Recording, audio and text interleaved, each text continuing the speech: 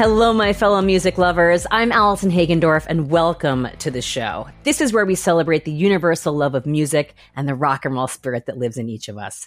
Thank you so much for being part of the show. I would love for you to hit the subscribe button if you're watching on YouTube, or follow the show if you're listening. I'm so glad you're here. My guest today is the multi-platinum Grammy-nominated producer, musician, songwriter, and Goldfinger frontman, John Feldmann, aka FELDY. We talk all about his journey from selling shoes as a punk rock kid, how he once held the Guinness Book of World Records for playing the most shows in a year, how opening for the Sex Pistols almost cost him his life, and of course, the stories behind writing and producing some of the biggest songs for artists like Blink-182, Avril Lavigne, 5 Seconds of Summer, The Used, and Panic at the Disco. And stay tuned after the interview for my sound advice. New music you need to know. It all starts now.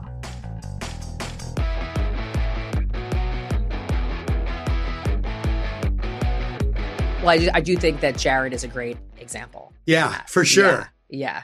We're talking about our love for Jared Leto. Yeah, what a dreamboat that guy is. It's a total dreamboat. Yeah. Yeah, to be such an incredible actor and frontman and vocalist and songwriter. And I love the new music. I really just love all things Jared. I really do. I've just found for me, it was really difficult to be in a band and then be a producer. I couldn't do both at 100%. I was doing both at like 75. Right. And it's like, I needed to take a break from touring to really, like, when I found The Used, that was like, I knew I had to focus on producing. And just like Jared, he took a break from acting to focus on his band. And I just, everything kind of worked out for that guy. Yes, and it continues to. Wait, okay, you just mentioned so many things I want to talk more about. All right, cool. Firstly, I have been following your Goldfinger videos. I mean, how does that feel to be back on the road? That Long Island show looked sick, that Boston show. Yeah. Like, just tell me what it was like for you to be back on stage and feel the crowd like that. It's, it is such a different feeling because it's like I'm in the studio and I'm just kind of hunched over my computer and people are just looking at the back of my head as I'm programming stuff or recording a vocal or doing whatever I'm doing. And it's like I'm kind of the guy that everyone's like, no, I need this, I need that. Like, kind of like, I'm sort of steering the ship, but they're kind of directing me on where to go whenever I produce an album, and when I'm on stage, it's just like, it's not like any other job being in a band because no one can really tell you what to do. You can say whatever you want. I mean, obviously with consequences, but I've definitely with my kids have that swear jar. And every time they come to a Goldfinger show, they're like, you owe me $300 for all the swearing. And it's like, but I can do whatever I want. That's the thing about being a musician. It's not like, that's why so many actors wish they were in bands because ultimately they've got to read the script and basically follow direction from somebody else. But when you're on stage, it's just like, it's my show. And this is a band that I started, when I was 25, and it was like, I knew exactly what I wanted to do. And when I'm on stage, it's just like hearing these songs that I've written, in my own bedroom by myself and having 2,000, 3,000, 10,000, whatever it is, people singing the words back. It's just like, it is the best feeling. That Boston show is like so magic. And there's like a resurgence. Yes, that's what I want to that's happening right now of just like live music. And unfortunately, a lot of my peers that I came up with are no longer even with us, and it's like, and I think that there's an energy when you go see a band like us that's been around for so long. People respect that and they understand it. Well, I think that generation, my generation, our generation are hungry for it. When you go see Goldfinger, you are so in the moment and you allow your brain to travel time and transcend time, but also be so present to know that these songs stand the test of time and mean as much to you today as they did decades ago. Oh, yeah. And I love that you are also doing When We Were Young. I think it's a really exciting time right now where that nostalgia is back. And it's celebrating all the bands from that time, but also young people who are hearing these bands for the first time. How does it feel to be part of this sort of resurgence? I mean, it's the best. It's like working with these artists, so many of them that you really put on the map. I mean, whether it's Arrested Youth or Mod Sun or Youngblood, that you really helped grow these artists that I work with. I mean, I mean, without you, who knows? I mean, I think about even Goldfinger with Tijuana Sunrise, like throwing that out. I mean, it's like that song would never be what it is. We wouldn't play that song if it wasn't for you.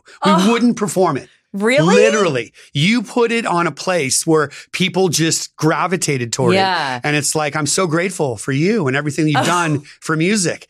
I mean, because it's true. I mean, I'm always a supporter of new music because at one point in time, all these artists that I've worked with were a new band, like The Used or Story of the Year or anyone, where they were just starting out. Nobody knew who they were. And then they've grown to be what they are. And it's like, so I'm always like, let's go. Like, what's next? You know, I am too. And you and I have the same taste because we always I will be like, oh, I love this artist. Who is this? And I find out they've already worked with you. You know what I mean? And I always want everyone to work with you, So I feel like you and I are definitely aligned. And I'm specifically wearing my Used tank top because for me, I, of course, knew you as an artist, knew Goldfinger, loved Goldfinger.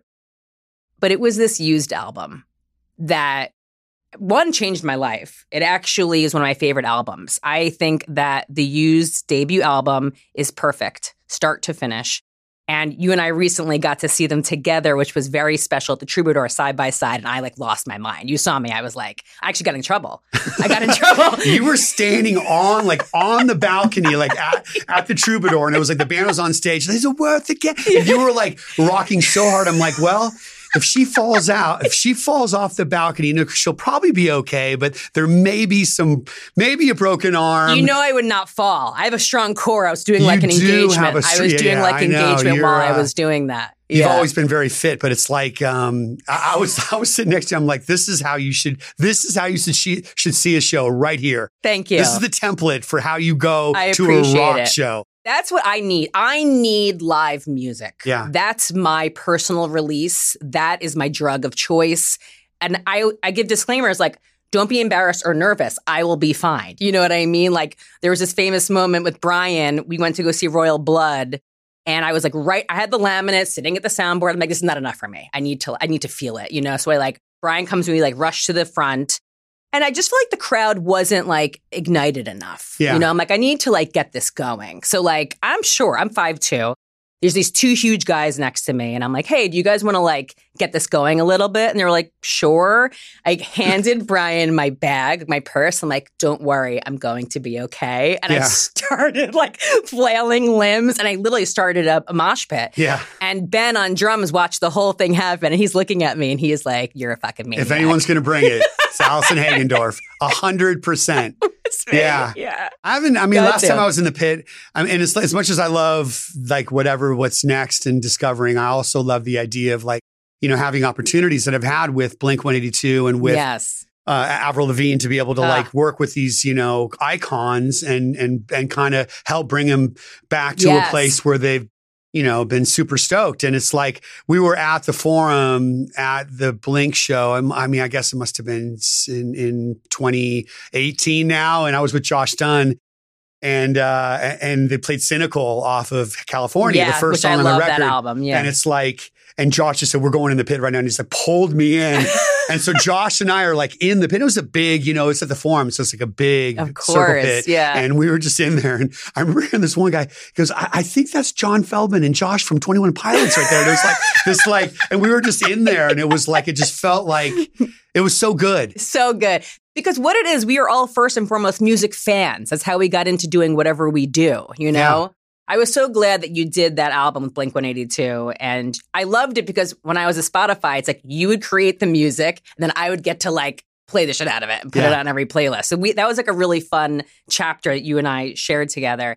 But I really loved that iteration of Blink. I mean, Matt Skiba is the only one that could do it, you know? But of course, it's great to have Tom back. Of course. And it's yeah. I mean, they're all legends. They're all legends. Matt's a legend and Tom's a legend. And it's just it's so funny. I've had so much. And the respect they have for each other, too. Oh, yeah. It's really beautiful. Yeah, I was really, I saw the mission statement that Tom put out, thanking him for carrying whatever that was, 8 years or something, And it's I have such a history with Blink. They opened for us at the Troubadour. That must have been probably 95. And that was the first time I'd met him. And then we did the Snowcore tour that Kevin Lyman put together. And it was Blink-182 opening. then Real Big Fish, and then Goldfinger headlining. And it was like, so we hung out with them back then. That was with their old drummer, Scott, which was, and so I've just known those guys and Tom and Mark were always the kindest, sweetest people ever to us. And they were always so respectful that like we were the headliner and all that stuff. And, we're not headlining any longer over Blink. No one really is, actually. Times changed and it's all good. But it's like, we had the Aquabats open for us for a while, which was great. And so Travis would ride on our bus. And so I watched the whole thing happen. And it was so funny. I'd watch him. He'd set up his drum kit like on the floor of the club before we'd play our show. And he would just go through these cadences like this crazy, and I'm like, I've never seen a drummer ever. Like, I've never seen a drummer this good ever. And he made our drummer he's so, not confident. He was just like, how do I play after that guy? That is a tough act to follow. Travis Barker is one of a kind. And, 100%. And I love that you guys have been working so much together. Yeah. That was so great. Coming into your studio for Fever 333 was such a special time too. Another one of my favorite memories. I love those guys so much. And Jason is amazing and the new iteration of the band. But I feel grateful that I got to come into the studio that time. We were all hanging.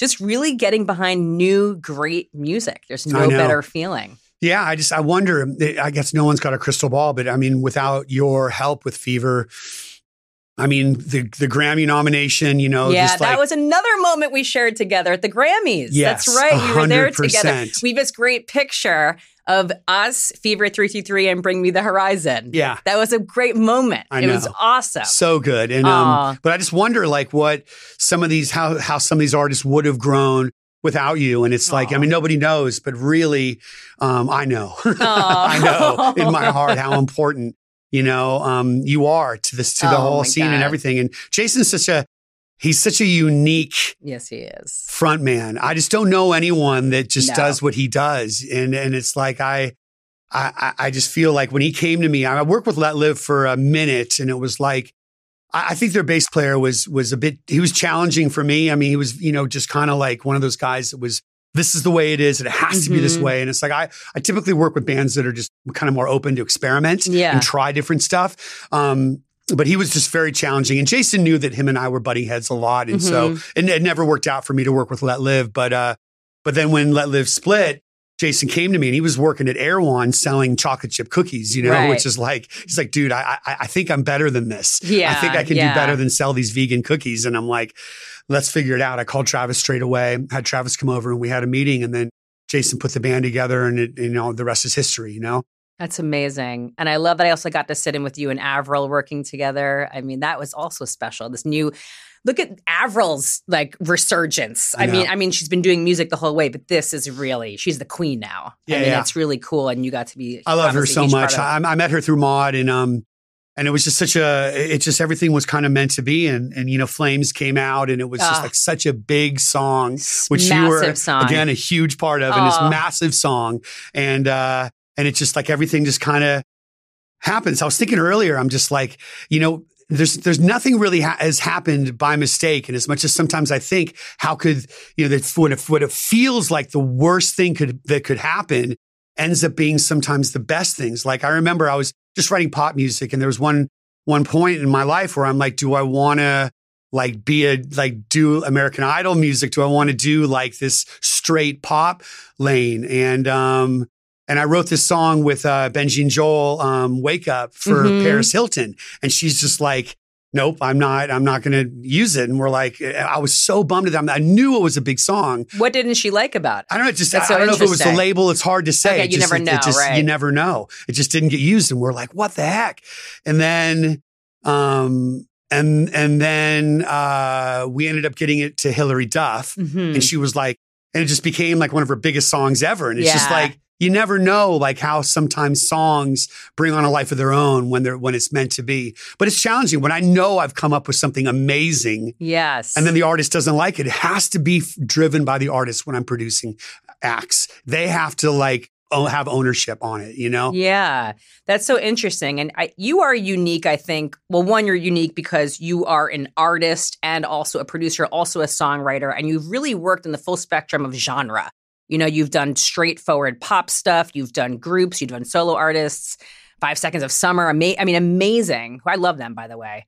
How do you sort of get into the headspace with each unique artist and bring out their best? I mean, I love working with Dom so much. I mean, he's like such an energy and force, He comes in and he's got like 8 ideas and he'll play them all in a row and they're all different tempos and different keys. I'm like, all right, we just got to figure out what's song number 1 out of these 8, like what's the first one? And he's so excited. He's very so excited. And he's like, and he can like match my energy. I'm very the two of you. I feel like the room would have like imploded. Yeah. It's awesome. And so we were writing this one song, or he had this idea, and he kind of put down this idea, and we're like finish the whole song, and I'm like, are we?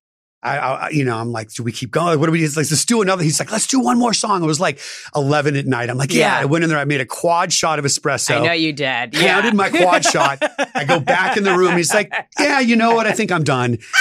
And then he bounces. Oh, no. And I'm just laying there with my wife like an hour later in bed, just like vibrating. I'm like, are you up? Are you up to Amy? I'm just like, Oh my God. Those moments like happen a lot but it's like everyone's different. And there is part therapy to what I do for sure. It's like when an artist is going through a breakup or a death of a family member, whatever it is, like we want to like write about something real. I want to feel something. I want to get goosebumps when I hear a song. I mean, Hoppus and I, when we first wrote Bored to Death, it was like when we got to the bridge, I had ideas for chords, but he just went in the room and just started like riffing off this melody for the bridge of that song. And I just got, huge, just goosebumps. I'm like, dude, come in. I showed him my goosebumps. He's like, wow. I got goosebumps. It's like, it was so good. Like when those moments happen, I know if I can feel a certain way, the world can feel a certain way, and that's the thing that I feel like I have to do best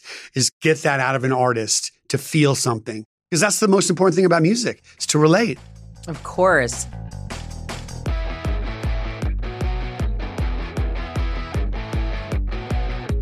Have you had any what's been like your biggest? Hi, I'm Chris Gethard, and I'm very excited to tell you about Beautiful Anonymous, a podcast where I talk to random people on the phone. I tweet out a phone number, thousands of people try to call, you talk to one of them, they stay anonymous, I can't hang up, that's all the rules. I never know what's going to happen. We get serious ones. I've talked with meth dealers on their way to prison. I've talked to people who survived mass shootings. Crazy funny ones. I talked to a guy with a goose laugh, somebody who dresses up as a pirate on the weekends. I never know what's going to happen. It's a great show. Subscribe today, Beautiful Anonymous. Challenge or drugs can be a challenge, and I'm working. Actually, Travis and I are working on this the straight edge band called One Step Closer right now, and they're awesome. They're just everything of like all the music, like Newfound Glory and like H2O and Turnstile. They've got all this. They're just like real. They're a real band, and I would love that. And they're straight edge, so it's just like they're very focused, and it's just like. But sometimes people come in, and I've had artists just fall asleep on the couch. I was working with this one rapper, and they were just sipping lean, and it was like midnight, and I'm like, and I get up at 5, so I'm like, we haven't really started the song. It's midnight, and 2 of the guys fell asleep on the floor in my studio, and then the artist is like just sipping lean, and I'm like, dude, what am I going to fucking... No. And I kept like pushing the espresso towards him. Like, maybe you can try this. Like, maybe make a mix of it. You're like wafting the like espresso like the smell. Speedball of the lean and the espresso. I'm like, let's try and get to work. And that's challenging. But like, I don't know. I mean, so, drugs and alcohol because I'm sober, and it's like, it can be kind of, a little weird. I think when people, especially when you smoke weed, there's like sometimes it's amazing. I've worked with some artists that like nothing can affect the talent. Yes. Like they're so good where it doesn't matter and we can just flow with it. But other times, like I can see like the universe connects to the creative flow. Like I feel like when I'm really going, I'm not thinking about it. It's just kind of coming out. You know what I mean? Like whatever the lyrics or the melody or the music is just kind of like flowing. And there's a connection I can see like visually to the universe. Wow. And when people do drugs, sometimes it just gets knocked off, and I can just see in their eyes, there's just this like, that clearness isn't there anymore, and that connectivity isn't there to the art. And I just want to make sure we have the cleanest connection to the art that we can when we're writing music. Yeah, they don't have that clarity for that connection. That's interesting. And then, I guess another thing is like a lot of times these days people don't make albums, so I'm with an artist for one day, and it's like, how do you really that's tough. Pull it out of them, like whatever their deepest, darkest, like the things that they don't want to write about? Those are going to be the best songs, you know? And how do you get that out of someone when you're with them for 7-8 hours, you know? That's true, because part of the beauty of being with someone for an album or whatever it is that the intimacy you share, you're really tapping into this vulnerability and this intimacy and this connection. And that's where the art comes from. So I can only imagine how difficult and the pressure of like, we have one day. Yeah. Like, what can we get from one day? Yeah. It's like, I know. Sometimes with hip hop artists too, there's so many people in the room. It's like they've got their whole crew, and it's hard to really get intimate with someone when there's like 7 dudes on the couch just, you know, texting and whatever. You're kind of like trying to get. I was like working with this one artist who I love, ZZZ. He's like an up and coming rapper, and he's really fucking great. And he had a song called Morning Sun, and I just said, "Oh, like morning wood." Like I was trying to be funny, and nobody laughed. There's 8 people doing, nobody laughed. I'm like, you know, like morning wood. I was trying to be such an idiot. I'm such an idiot sometimes, and nobody laughed, and I just like, okay, that fell. I just flat, like stopped. I'm just like, all right, we're just gonna work. Okay, we're no focused. more jokes, no more stupid dad jokes or inappropriate dad jokes. You know, I'm all for the inappropriate dad jokes, by the way.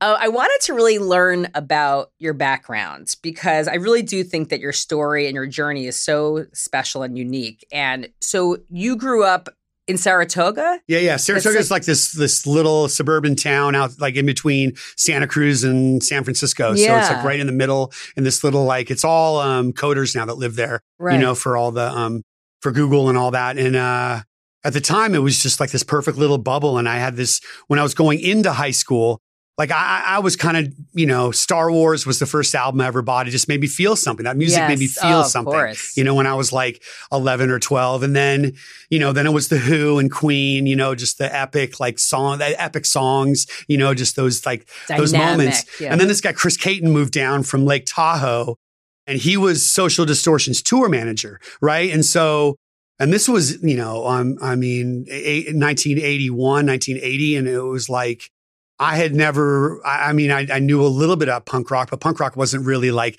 this huge thing that had happened. And he's like, he just gave me his stack of albums, and it was just like 7 Seconds, Adolescence, TSOL, Black Flag. Oh, wow. It was just like all these Southern California punk rock bands, and it just changed everything for me. And I just like, I remember getting knocked out at a Suicidal Tendency show. I was in the pit and just, you know, was getting stage dove on with those combat boots, and just like, I became part of something. I shaved my head. I put a safety pin in my ear. Got the dog chain. My parents were not stoked. Right. You know, it was like, and it was like, I'd have to take my dad was like a super right-wing Christian, and just like, you know, you do not indulge in the pleasures of the flesh till after marriage, because they found a Playboy in my room. And I'm just like, no. And I'm like, dehydrated. I'm jerking so much, you know, whatever. I'm just a kid. I'm a fucking kid. Just being an idiot.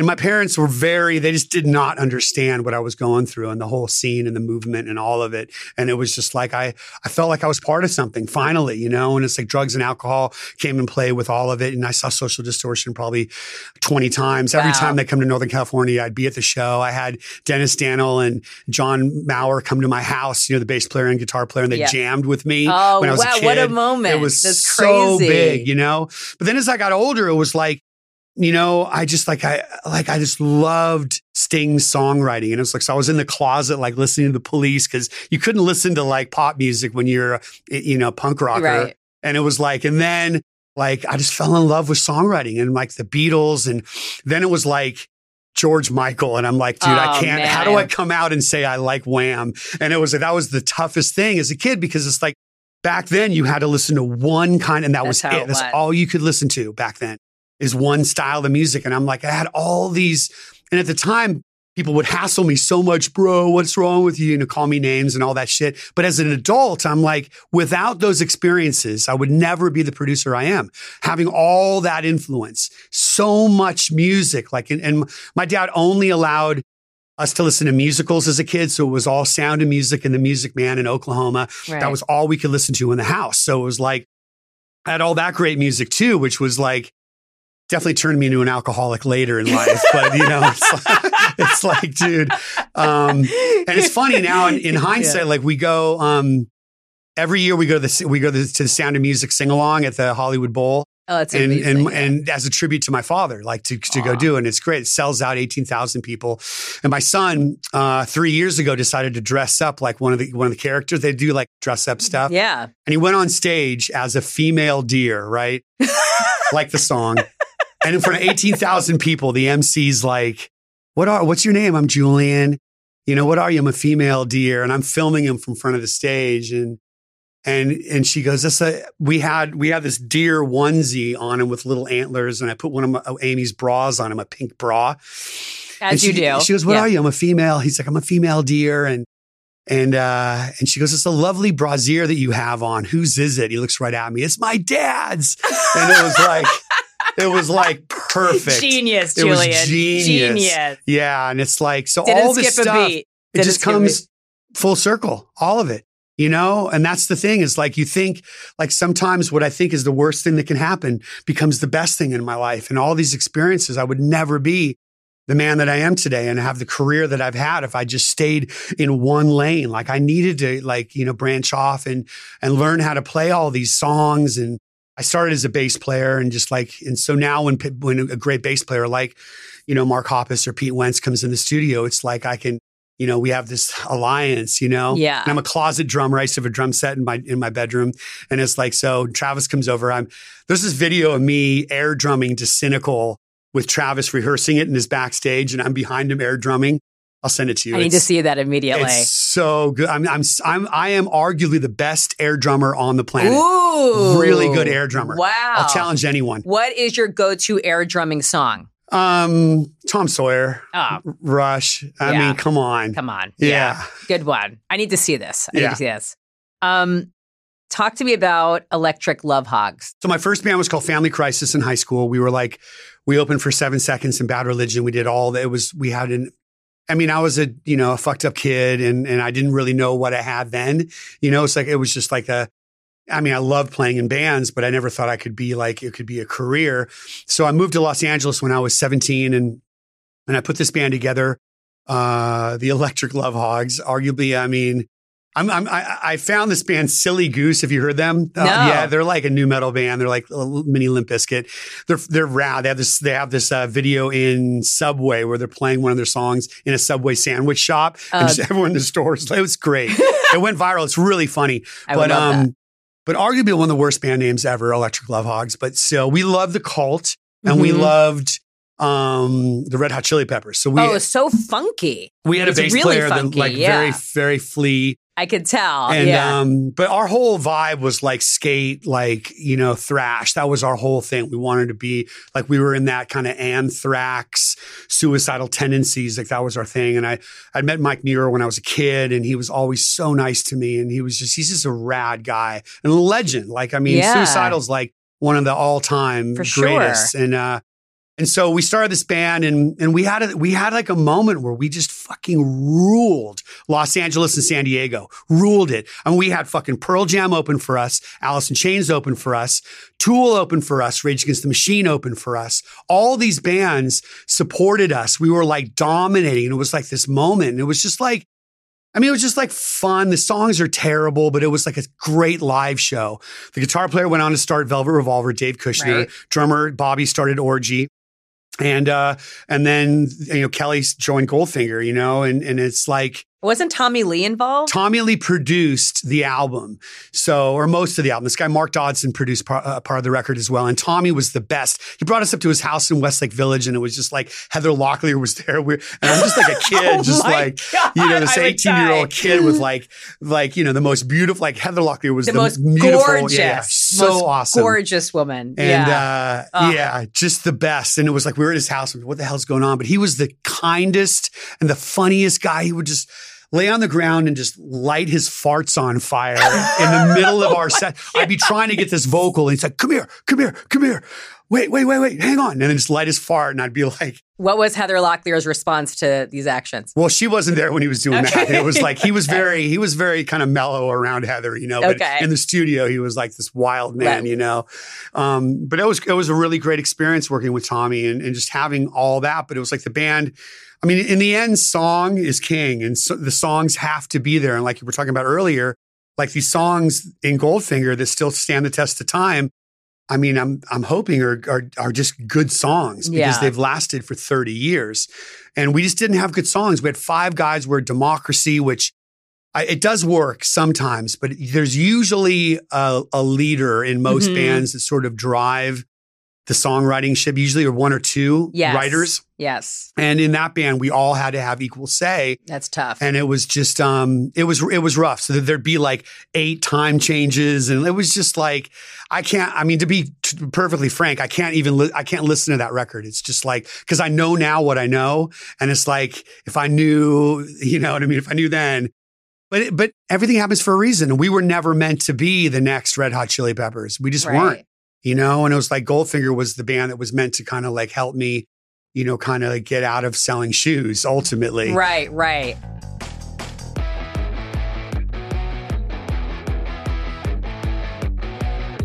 Goldfinger was so important because it was also part of a moment. It was the third wave of ska, which was was happening. I mean, it obviously helped catapult bands like No Doubt and Sublime and Mighty Mighty Boss Stones, and Goldfinger was in the middle of all of that.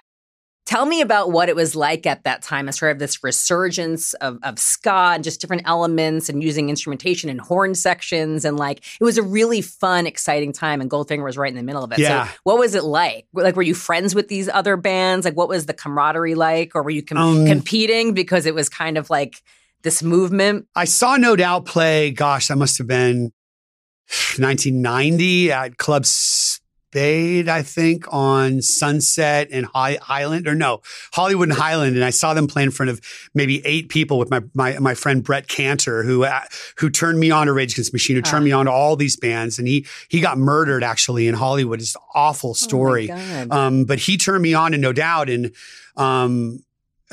he started Dragonfly. That was his club, Oh, wow. And so he's like a legendary guy that really helped me in the early days. But I met Gwen, I met Tony back then, and it was like, and she was this, baseball cap and overalls and just doing all these crazy kicks. I'm like, to me, it felt more like the Red Hot Chili Peppers, just the vibe of the band back then. They had like these ska reggae moments, but their energy just felt like, how Anthony and Flea just go ballistic. They still do. That's how I felt about No Doubt when I first saw him play. And then I saw him play the first Warped Tour in '94, and it was like Sublime, No Doubt. And I'd started Goldfinger like the end of '93.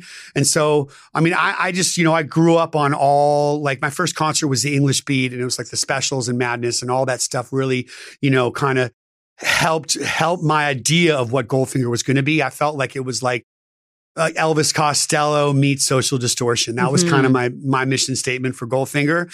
And so when we were playing our first shows, it was with like Buck 09 and the Skeletones and all these local ska bands, which was cool, but we weren't really a ska band. But it was like there was something happening that we were definitely a part of. And so Real Big Fish and I, I was still selling shoes, and it was not, it's if you're a shoe salesman, it's all good. I'm not, but I don't think it's anyone's real dream in life to be. That wasn't my dream, to be that. And so I'm sitting there I'm on the promenade, and all these like senior citizens are coming in, showing me their boils and their corns on their feet, and I'm like, I've got to figure out a way out of here. I've got to figure it out. There's got to be more than this. Yeah, because the Love Hogs had broken up. And I remember like Ricky Rackman came in, who was a really big supporter of the Love Hogs. And he was in there shopping, and I pretended like I was shopping too. I was working at the shoe store. I didn't want to feel like, I'd failed. But it failed. We broke up. We got dropped from the label. It was like, it was over. And I'm like, what's next? And so I had these songs written, and I'd written a couple of them when I was in the Love Hogs. I wrote Miles Away when I was on the ferry going from England to Paris. And so I had these songs in my back pocket. And then I was kind of like, I was into this one girl that I work with. And this one night, we had this great night on New Year's Eve. And I wrote Here in Your Bedroom in like 10 minutes. And it was like, I wrote that song and I knew I had something that was special. I have chills. That song is awesome. Thank you. And my best friend worked at Starbucks. And so and he had a drummer that worked at Starbucks with him. I found Darren that way. And it was like, we just put this band together, just for people working retail jobs. Yeah. My bass player, Simon, was my shoe salesman next to me. And it just like, everything happens for a reason. This guy came in from a record label and I sold him a pair of 9.5 Oxblood Doc Martens. I stuck my demo cassette in his shoebox and he signed me to a record deal the next week. That's how it worked in 1994. That's amazing. And kudos to you. And also kudos to the A&R who signed Patrick you. McDowell. Patrick. Yeah, because that's amazing that he actually listened to it and gave it a shot. But also the music was great. So it's sort of like the planets aligned. Yeah. There has to be like that perfect storm of like, there was a scene happening. It was like, this was like what was going on. The timing was perfect. Timing was great. Here in Your Bedroom is a objectively really great song. Thank you. And and I feel like it was the best song I'd ever written. I love that at song. the time. Yeah. And and I'd already been touring, since I was 12, I was playing in bands. So by the time I'm 25, starting Goldfinger, it was like I had all this experience that I already knew, like, how to deal with hecklers. Our first tour in Goldfinger was with the Sex Pistols. It was like their reunion tour in 1996. Ooh. That was our first world tour.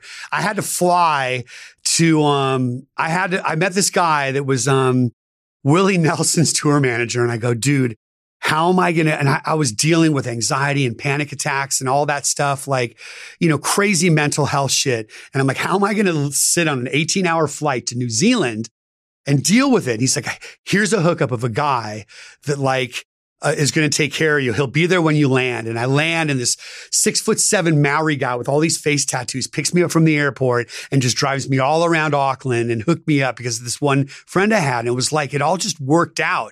First show, this guy throws a full pint of beer on me.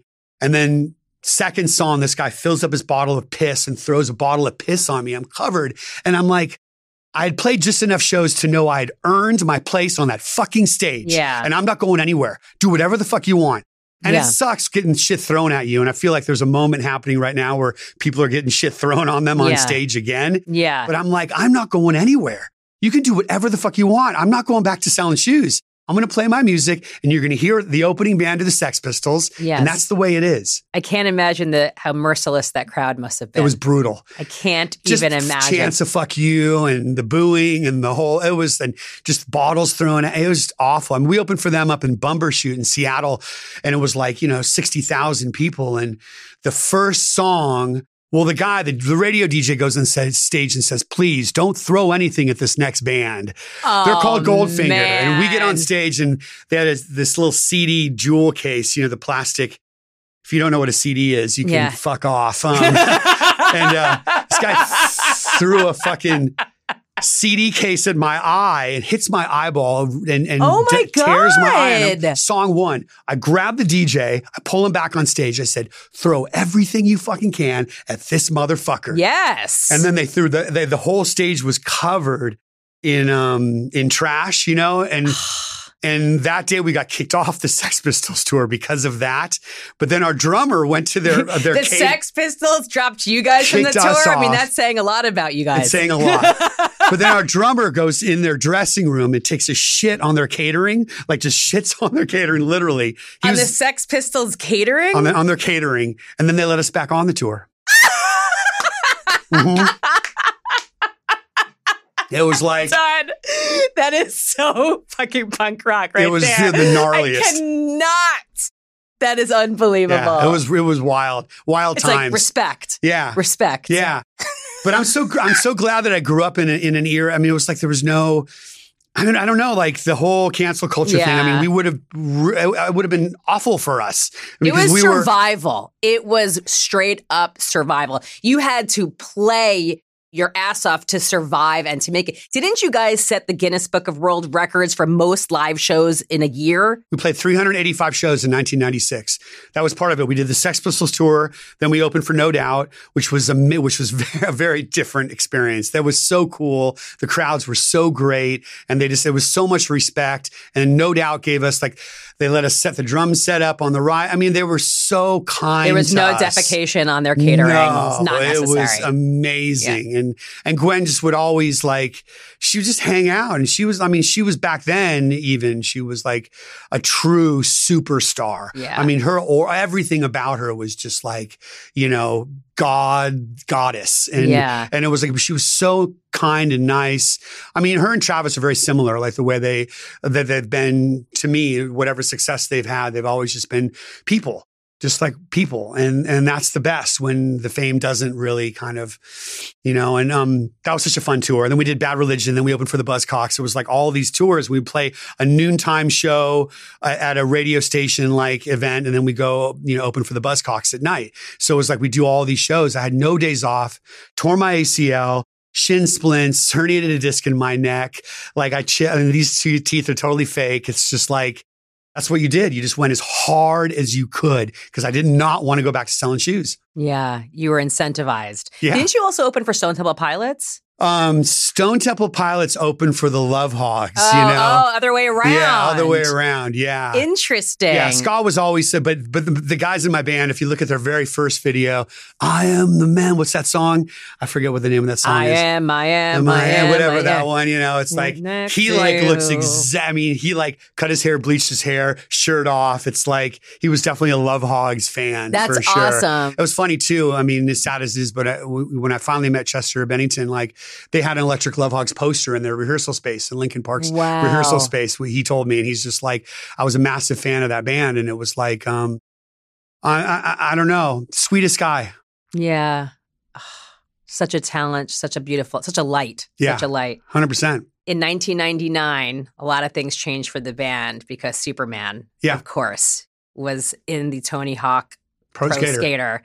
And that sort of changed things for you guys, right? I mean, it did. Yeah, because ultimately there's a trajectory for every band. It's like Here in Your Bedroom could only take us so far because, you got to follow it up. And Superman was the single on our second album. And Tony Hawk, who I hadn't met till last year because of Avril, put it in his video game. He was, I don't know if he was a fan or if he just thought the song was cool or whatever, but it was in the opening scene of the video game when you first start up. It's in the big hall where you pick on where you're going to go. It's Superman is the song. So that's hands down our biggest song. It went gold last year. It's congrats. That's amazing. And it's so funny too, because that song was written again. I don't know, in probably 10, 15 minutes. It came, I had a concept, I had an idea of just feeling powerless over the world and just, everyone expecting me to be like the superhero, but I'm just a human, and that's what the song was written about. And it's it just kind of came out as this little thing. And, we were playing, some theater in Manchester, England, first opening for the Bloodhound Gang. I had no idea that the song was in the video game at all. And we're no one knew who we were. We're opening for this other band that everyone's there to see. And we played Superman halfway through the set and the place just went ballistic. They all knew that song. And they probably didn't realize that you were the band that had that song. And a lot like it is now where sometimes the song is bigger than the artist. My kids won't know who's singing the song, but they're we just love the song. We don't know the artist. That's kind of what happened because of the video game. They knew the song, but they didn't necessarily know our band. That is crazy. And I also saw the video of Tony Hawk joining you on stage. Yeah. Tell me about that moment. Was amazing. He's singing. Yeah. He's singing the song. It was wild. It was Tony's, we're friends now and he's just the sweetest guy. And he just graciously came and sang with us. It was the best. I mean, that whole moment. And it's like you're out there and you're playing songs that everyone knows. I mean, it's a sold out crowd in Orange County at the House of Blues. And it's like we're, playing our set and it's people are, going ballistic or whatever. But then when you bring him out, it's like, it just next went level. like It was next 20 level. degrees Well, it bigger. was a moment. It was like this cultural, historic moment. Yeah. I mean, I just watched the video and I felt like, wow, this is really special. Yeah. And me and a lot, it was funny. I was thinking about No Effects. I was going to say something about No Effects, but it's like I just played them for my daughter last week and she's like, this is classic rock, Dad. It's like no. the worst. Yeah, the worst. Wait, tell me about music with your kids. Like, do they understand like your legacy and what you do? And like, do they think you're cool? I think my kids actually think I'm all right, because I feel like I'm a good dad. I mean, it's very, I'm very focused on, and when I had kids, I really stopped touring and I just wanted to focus on being a dad and all that stuff, But, yeah, my kids, I mean, that ZZZ kid that ended up signing to Warner Brothers, like my son found out because he loves Juice WRLD. Yeah. And so he signed to Lil Bibby, which is kind of Juice's label. And so he found ZZZ and said, you got to work with this kid from Florida. My son turned me on to him. Wow. So I hit him up on Instagram. I'm like, when can we get in? And he hit me right back. He's like, tomorrow? I'm like, yep. And he shows up tomorrow. And so my son was like, he was definitely like, okay, my dad's onto some different shit. If you can get this kid here, who I'm a fan of, one day later at the house, and they're like taking pictures together. And he was the nicest kid. God. He got us into Juice WRLD Day in Chicago. He's done so much for us as a family. He's an 18-year-old kid from Florida. And it's like, but he's amazingly talented. So my son likes Post Malone and Juice and Polo G, and he's definitely into hip hop. And my daughter's just, a Swiftie. I mean, just straight up Swiftie. And it's like, and I love Taylor Swift. I mean, of course, she's great. Yeah. You Belong With Me is one of the greatest songs ever written. And I feel like she's, I don't know, top 5 best writers of all time. She's an incredible songwriter. Yeah. She truly is. Yeah. Yeah. I mean, she's also a beautiful person. Yeah. She's a great role model. Yeah, 100%. Oh my God. We just went to go see Paramore. Oh, yeah? At the Forum. I have to tell you that Hayley Williams is one of the best performers I have ever seen. I'm not exaggerating. I think she's better than any pop star. She's a superstar, cross genre. She's perfect. First of all, the athleticism alone of her performance, she blew my mind. I've been seeing her for decades. She's always been a great performer, but no, now she's next level. Now it's a show. This is a show. Yeah. I mean, she wowed me. Yeah. It makes me happy to have these women as role models. Yeah. She's awesome. Just the idea of how big Good For You was, the Olivia Rodrigo song, how big that song was and how influenced by Misery Business the song was. And then how everything kind of comes.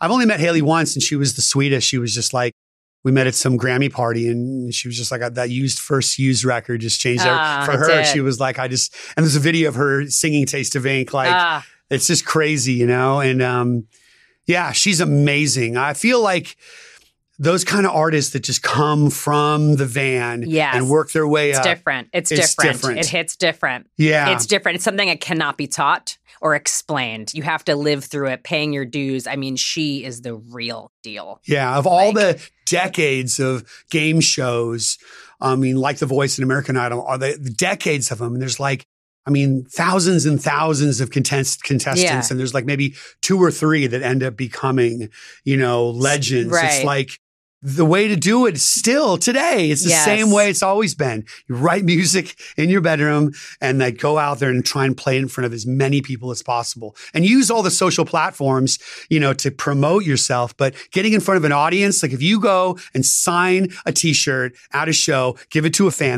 that's a fan for life. For life. If you're on TikTok and they see a clip, that's 15, 20 seconds of their memory, it's like, go to the shows, go stand outside, go busk in front of a line of, if you're like the next whatever, A Day to Remember, go to a Day to Remember show and just go play music and just, hand out, links to your music. I mean, that's what I always tell bands is just put yourself out there as much as you can. It's still DIY. It's that DIY ethos. Has to be. Because talent is one part of the equation. Of course, you have to have the talent, but if you have that DIY ethos and that relentless work ethic, that's where you put yourself separate. That's where you separate yourself from the rest. There's a lot of talent. Yes. Right? But it's also the vision and the work ethic. I mean, but that X factor, that element that you can't train. You can't like teach someone. No. Like it's always the ad lib track that I can tell if the singer's got that. Like when I say, okay, we've got everything stacked, all the doubles, harmonies, all the vocals are finished. And then we go, okay, now just go do whatever you want. Like I'll start the song, start top to bottom and just sing whatever you want. That's when I know the singer's like the star, you know, when they can kill an ad lib track. Has there been any moments in particular you can think of right now that you were like, whoa? I mean, Brendan Urie, oh my God. I mean, I mean, I've worked with some amazing singers, but I mean, he's probably the best I've ever worked with. You know, he's just like, he's just got everything. He's got all of it. He is. The sweetest guy. The sweetest guy. Also, he's so effortless. Like Brian and I went to go see Panic play Reading and Leeds, which was a moment in their career. And it was massive. They headlined it. It was, you know, like when an American band especially is playing like Reading and Leeds, like headlining it, it's like, wow. Any band to headline it. But we were just hanging out with him and like it was almost like he was like just going to watch the show like we were going to watch the show. He's just like hanging out. I was like, okay, guys, I'll see you in a minute. And he's like comes out on stage. It's the most mind-blowing performance of all time. Then he comes right up the stage and back, oh, here's my drink. You know what I mean? Like, how is that possible? I mean, if Freddie Mercury's the greatest rock singer of all time. I mean, he's and as close, I think, as close as you can really get to that in modern day. I mean, he's just such a legend and such the sweetest guy. And everything he does, he's one of those guys, just like you said, effortless. Like we got a ping pong table and I'm like, you know, I played a little bit of ping pong as a kid. I'm okay. But like he had never really played, and he's like, by game 3, I could not. He's like crushing you. I could not win.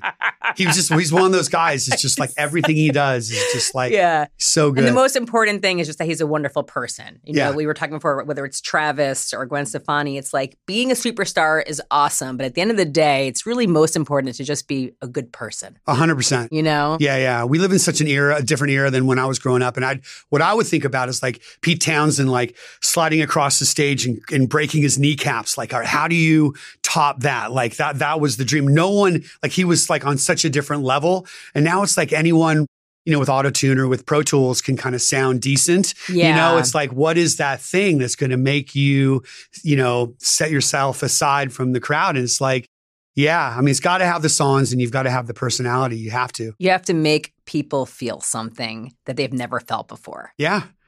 And it's not easy I don't know how many, what do they put out, 10,000 songs a day or something come out? It's crazy. But it's like, that's what, even just hearing the music when I used to work at Spotify, I just literally, you know how many songs I would listen to, just like song after song after song. And even just the music alone, it would make you be like, wait, what was that? You know, like that like stands out. And then when you meet the person, like Youngblood's a perfect example. Like I was like, wait, what music is this? Yeah. And then sitting with him, I was like, oh, okay. This is it. This kid is sure. it. This kid is it. The music combined with the persona and the person and the vision and the artistry. Tyler from 21 Pilots is one of those guys too, for sure. When I found them, it was like I was working with Beartooth. I'd worked with Attack Attack, and then when they split up, their keyboard player Caleb started Beartooth, and he just sent me a bunch of demos and stuff, and we just stayed close. And I ended up signing him to his record deal, and which is funny. First time he ever came to visit us in Calabasas, he was driving through Old Town Calabasas, gets to my house. He's like, it's such a lovely town you live in, Calabasas. It's the first time. Yeah. Calabasas Caleb. Calabasas Caleb. He's the greatest. He's the best. He's the greatest. And he was like, you have to work with this kid, Tyler Joseph. And he's a ukulele player. And he was like, he told me the whole story. He's like, he was going to go to college off this basketball scholarship and then decided to do music instead.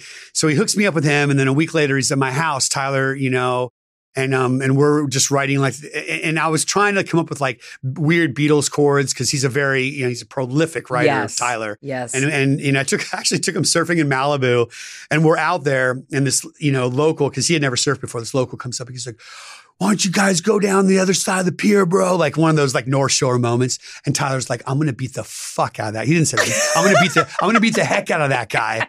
And I'm like, dude, he's got 10 friends. There's 2 of us. Let's just let it go. Again. Let's let it go for a minute.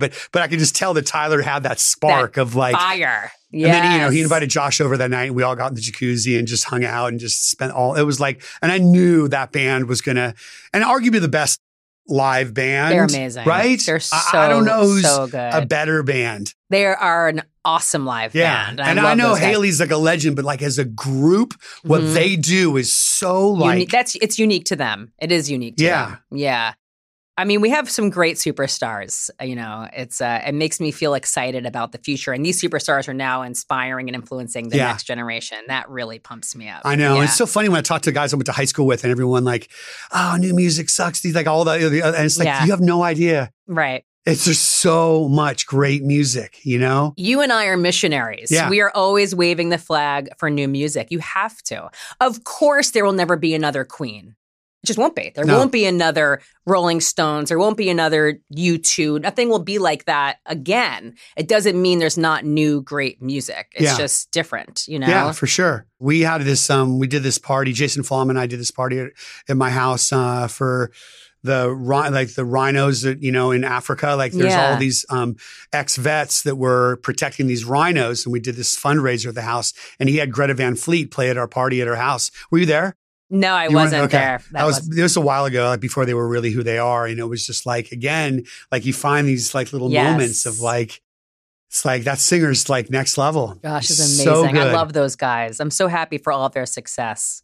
I mean, I think they like crazy stats were like, in 1 year, they like sold out every single venue across the world, like big venues. Like it's crazy. I know. For an artist to sell out venues, like that's where you really know. Streaming's cool. It's helpful. But if you can actually sell tickets at a live show, that's really the mark. No, you're right. It's like, I think about, I mean, I don't know, would Turnstile sell out the Forum? Probably would sell out the Forum now. Yeah. And I don't even know if they've even got 1 million monthly listeners. Right. I don't even know. It's like, that's what matters. It's that's like, it. It is and it's so matters. easy to look up numbers online and just think you know, but I'm so anti-algorithm. It's like, I don't know what TikTok artist that started there, who is like the next Machine Gun Kelly, like, you know, from that, I don't know. Time will tell. That's an interesting point. It's like, but it's been years and it's like, and it helps. And I get that it's a great marketing tool, but major labels so many times just look at the numbers and the algorithm and think that's what we sign and that's what we go after. These guys get these huge record deals and then they can't even sell at the Roxy. No, I know. You're absolutely right. Numbers are cool, but they do not comprise the artistry that stands the test of time, that connects in a way that cannot be explained and becomes part of someone. Yeah. Those artists have to be the real deal. Yeah, I always ask artists, I'm like, you played in front of 100 kids last night. How many T-shirts did you sell? That's the thing that's important. That's true. If they sold 25 or 30 T-shirts, like 30, 40% of their audience bought T-shirts. Incredible. Like, that's a win. Huge win. I know. It's amazing. All right, let's do deep cuts. Ready? Uh-oh. Okay. Name a song, album, or artist that changed your life. Song, artist, or album that changed my life. Queen 2.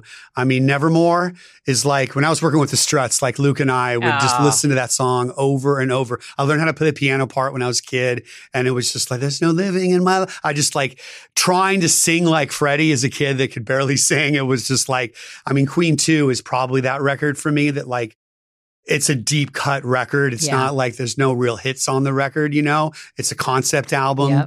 And that's where I'm sticking with Queen 2. Yeah, that's a good choice. Yeah.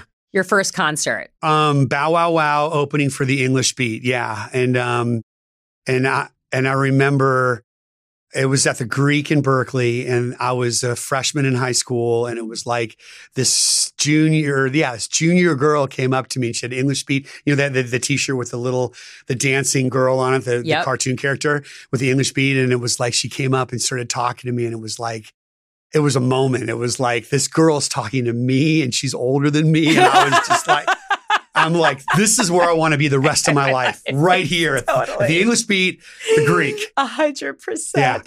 Isn't that beautiful how just music can just connect people instantly? It's the best. It's the best. What is a song you wish you wrote? Every Little Thing She Does Is Magic by the Police. I mean, we listen to that song a lot in my house. It's incredible. It's like that drum fill that Stewart does. That one drum fill I have ripped off in hundreds. Hundreds. And it's like, as a writer, it's like, it all really boils down to like, there's like, I've kind of got 4 basic ideas that I start with. Like there's the major key, the minor key, the chromatic key, like they're doing a chromatic. So yeah, I got 3 ideas that I kind of start with. And it's like, it's not brain surgery, but it's like the melodies and the concept are what makes them unique, right? Yeah. It's like every little thing she does is magic is just like one of those songs that just like, he goes boo doo doo doo. He does that one weird note to make it weird. And he's on an upright bass. And it's just like the whole thing is just like, it brings me right back to driving from Saratoga to Santa Cruz to Kong's Market to go shoulder tap wine coolers because that's how cool I was. Like we all did the wine coolers. We all did the wine. I put Jolly Ranchers in mine. Like, what was that about? Exactly. Don't even ask me. That's and true. that just brings me right. It's one of those songs that just brings me to that exact time in my life. And I wish I could. I mean, that's the song that I always strive for. It's such a feel-good song. I love that choice. If you were not a musician, what would you be?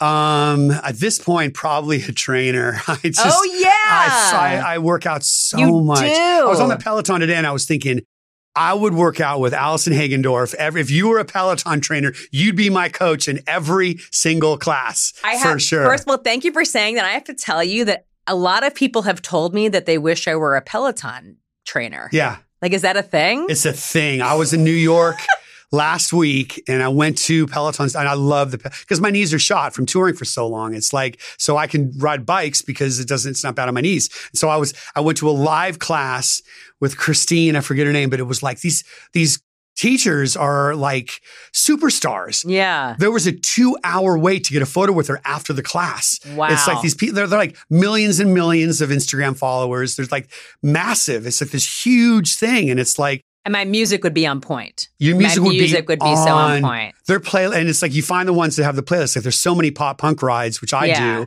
You know, I was with Kendall Toole today, and it was just like, and it's like she plays so many songs that I've worked on, and I'm like, that's amazing. Yeah, but you'd be amazing. You would kill that. I feel like I need to connect with Peloton. Just putting it out there. Yeah, seriously. Because I would love to do that. Yeah, that'd be a blast. You'd kill it. It'd be like a rock star ride. Rock star ride. Yeah, exactly. Rock star ride with Allison Hagendorf. Stay tuned.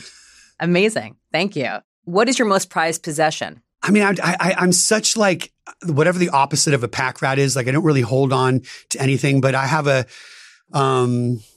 I've got this Telefunken 251 microphone that I've used on pretty much every used record, on every rock record I've ever made. That's just like this microphone that has like a personality to it. Yes. And it's just like, I love this mic. I mean, all the Blink records, we just use this mic and it just sounds incredible. And, I don't know if that's my most prized possession, but I'm definitely a microphone connoisseur. I was just thinking on the drive over here, I just got an Aston Martin and I'm like, I never was this guy. When I first got signed, I had this $100 Dodge Colt that I had bought from my grandma, and it had one of those fuzzy steering wheels. Of course. And I ripped it off. So it was all the glue. So in summertime, my hands would get glued to the steering wheel because it'd be like 100 degrees out. And it's like, and I had all the Pennywise and Bad Religion and NoFX bumper stickers all over. And I'm like, I don't need anything fancy ever. I just don't care. But now it's like, yeah, I like my fucking car. An Aston Martin's pretty nice. Yeah, we'll do that. Yeah. Yeah, because my son and I are super into the James Bond movies right now. And so I'm like, I'm going to get an Aston Martin. But I was thinking I just don't know how much it drove me to be the guy that I am, having a father that was super unsupportive and said I would never make it in music, and have a guy that was very, he did the best he could. And I have, I'm fine. And, when he passed on, I was holding his hand and all that. But it was like at the time as a kid, we had a very gnarly relationship. And I wonder how much of that drove me, saying you're never going to make it, to making sure I did make it. Oh, you know what I mean? I wonder. Wow. That's really special. What do you hope your kids learn from you? I mean, to be kind, never give up, that there's always a solution, no matter what. There's always some way around a problem. I mean, I always think like one of my best friends, Milton Dicus, who passed on as well. He had Parkinson's disease, and he was a really funny guy. I'd sit next to him at lunch and he'd be shaking violently, and he'd be, I'm a really nice guy. Just don't sit next to me while I'm eating soup, But he said the only handicap is a bad attitude. That's what he said. The only handicap is a bad attitude. And this is a man that was, struggled, for most of the life that I knew him. And I think that that's what hopefully I'll pass on to my kids, is the idea that like never give up, and that there's always a solution, and that, it's always about like your own attitude and having do whatever you can to have a positive mental attitude, whatever you can, and for me, that's cold plunging and meditating and working out. I've got my mental health routine, and it's just like saying I love my life out loud, saying it, whether I hate my life or I love my life, I say it anyway, no matter how I feel. I just say it and it just manifests. That stuff works. It really does. I love my life. I love that. I love you. I love Feldy, you. Thank you so much. Thank you. You are you. a beautiful person. Thank you. You are an amazing talent, multifaceted, but most importantly, you have the best energy. You're a great man. Thank you. So thank you for being here with me. Thanks, Allison. Aw, so wonderful. I'm serious though. I was like, I have to have Feldy on. Your stories are unparalleled, like insane. I know. I was thinking about like watching back in the day, just watching Zach from Rage Against the Machine, just like win our crowd over, and just thinking like, watching all these bands. And Maynard, when I was selling shoes, Maynard would come visit me all the time and just like, hang out when he first moved here from Pittsburgh or wherever he's from. Yeah. And just, I don't know. It was like, I just have these like, but moving to Los Angeles was probably the best decision I've ever made for my career. Just being here in the heart of it all. Of course. I've lived through all these eras of like, just the Fishbone, Chili Peppers, Jane's Addiction era into the Tool, Rage Against the Machine era. That's so cool. And being able to survive it all. You're amazing. Thank you. Feldy is the best. He pumps me up every single time we get together, and I truly admire him as an artist, a father, a husband, and most importantly, a good person. It is now time for my sound advice, new music you need to know on the Allison Hagendorf Show playlist. First up is Liverpool band Jen and the Degenerates, which might also be one of the best band names. They cite LCD Sound System, Talking Heads, Patti Smith, Idols, and Wet Leg as influences. They wrote this song to wind up their record label, who told them to write a hit, so they gave them one. Check out Big Hit Single. Next up is the duo Hoko. The band told me this song as a reminder that we can all get so caught up in our daily lives measuring progress, but it is so important to realize everything is temporary. So we need to appreciate what we have while we still have it. The guys wrote and produced this one themselves. Check out the latest from Hoko, Ephemera. Also this week is the latest from Canadian band No Bro, who are on a mission to be the most kick-ass all-female band ever, and I just love them. They said this one is a dumb rock song about getting older. It's about wanting to have one more wild night while having no business doing so and failing miserably. This song is fire. Check out No Bro's Let's Do Drugs. That's my sound advice this week. Search for the Allison Hagendorf Show playlist wherever you listen to music. Thank you so much, as always, for being part of the Allison Hagendorf Show. New episodes drop every Friday, so make sure you follow and subscribe so you don't miss a thing. You can find the show wherever you listen to podcasts, and you can also watch the show on YouTube. I would love to hear from you, so please like, comment, rate, review, whatever you are feeling, and reach out to me on socials at Allie Hagendorf. I'd love to connect with you. Let me know who I should interview next and what new music I should feature on my sound advice. Thanks again. I'll see you next week, and remember, you're a rock star.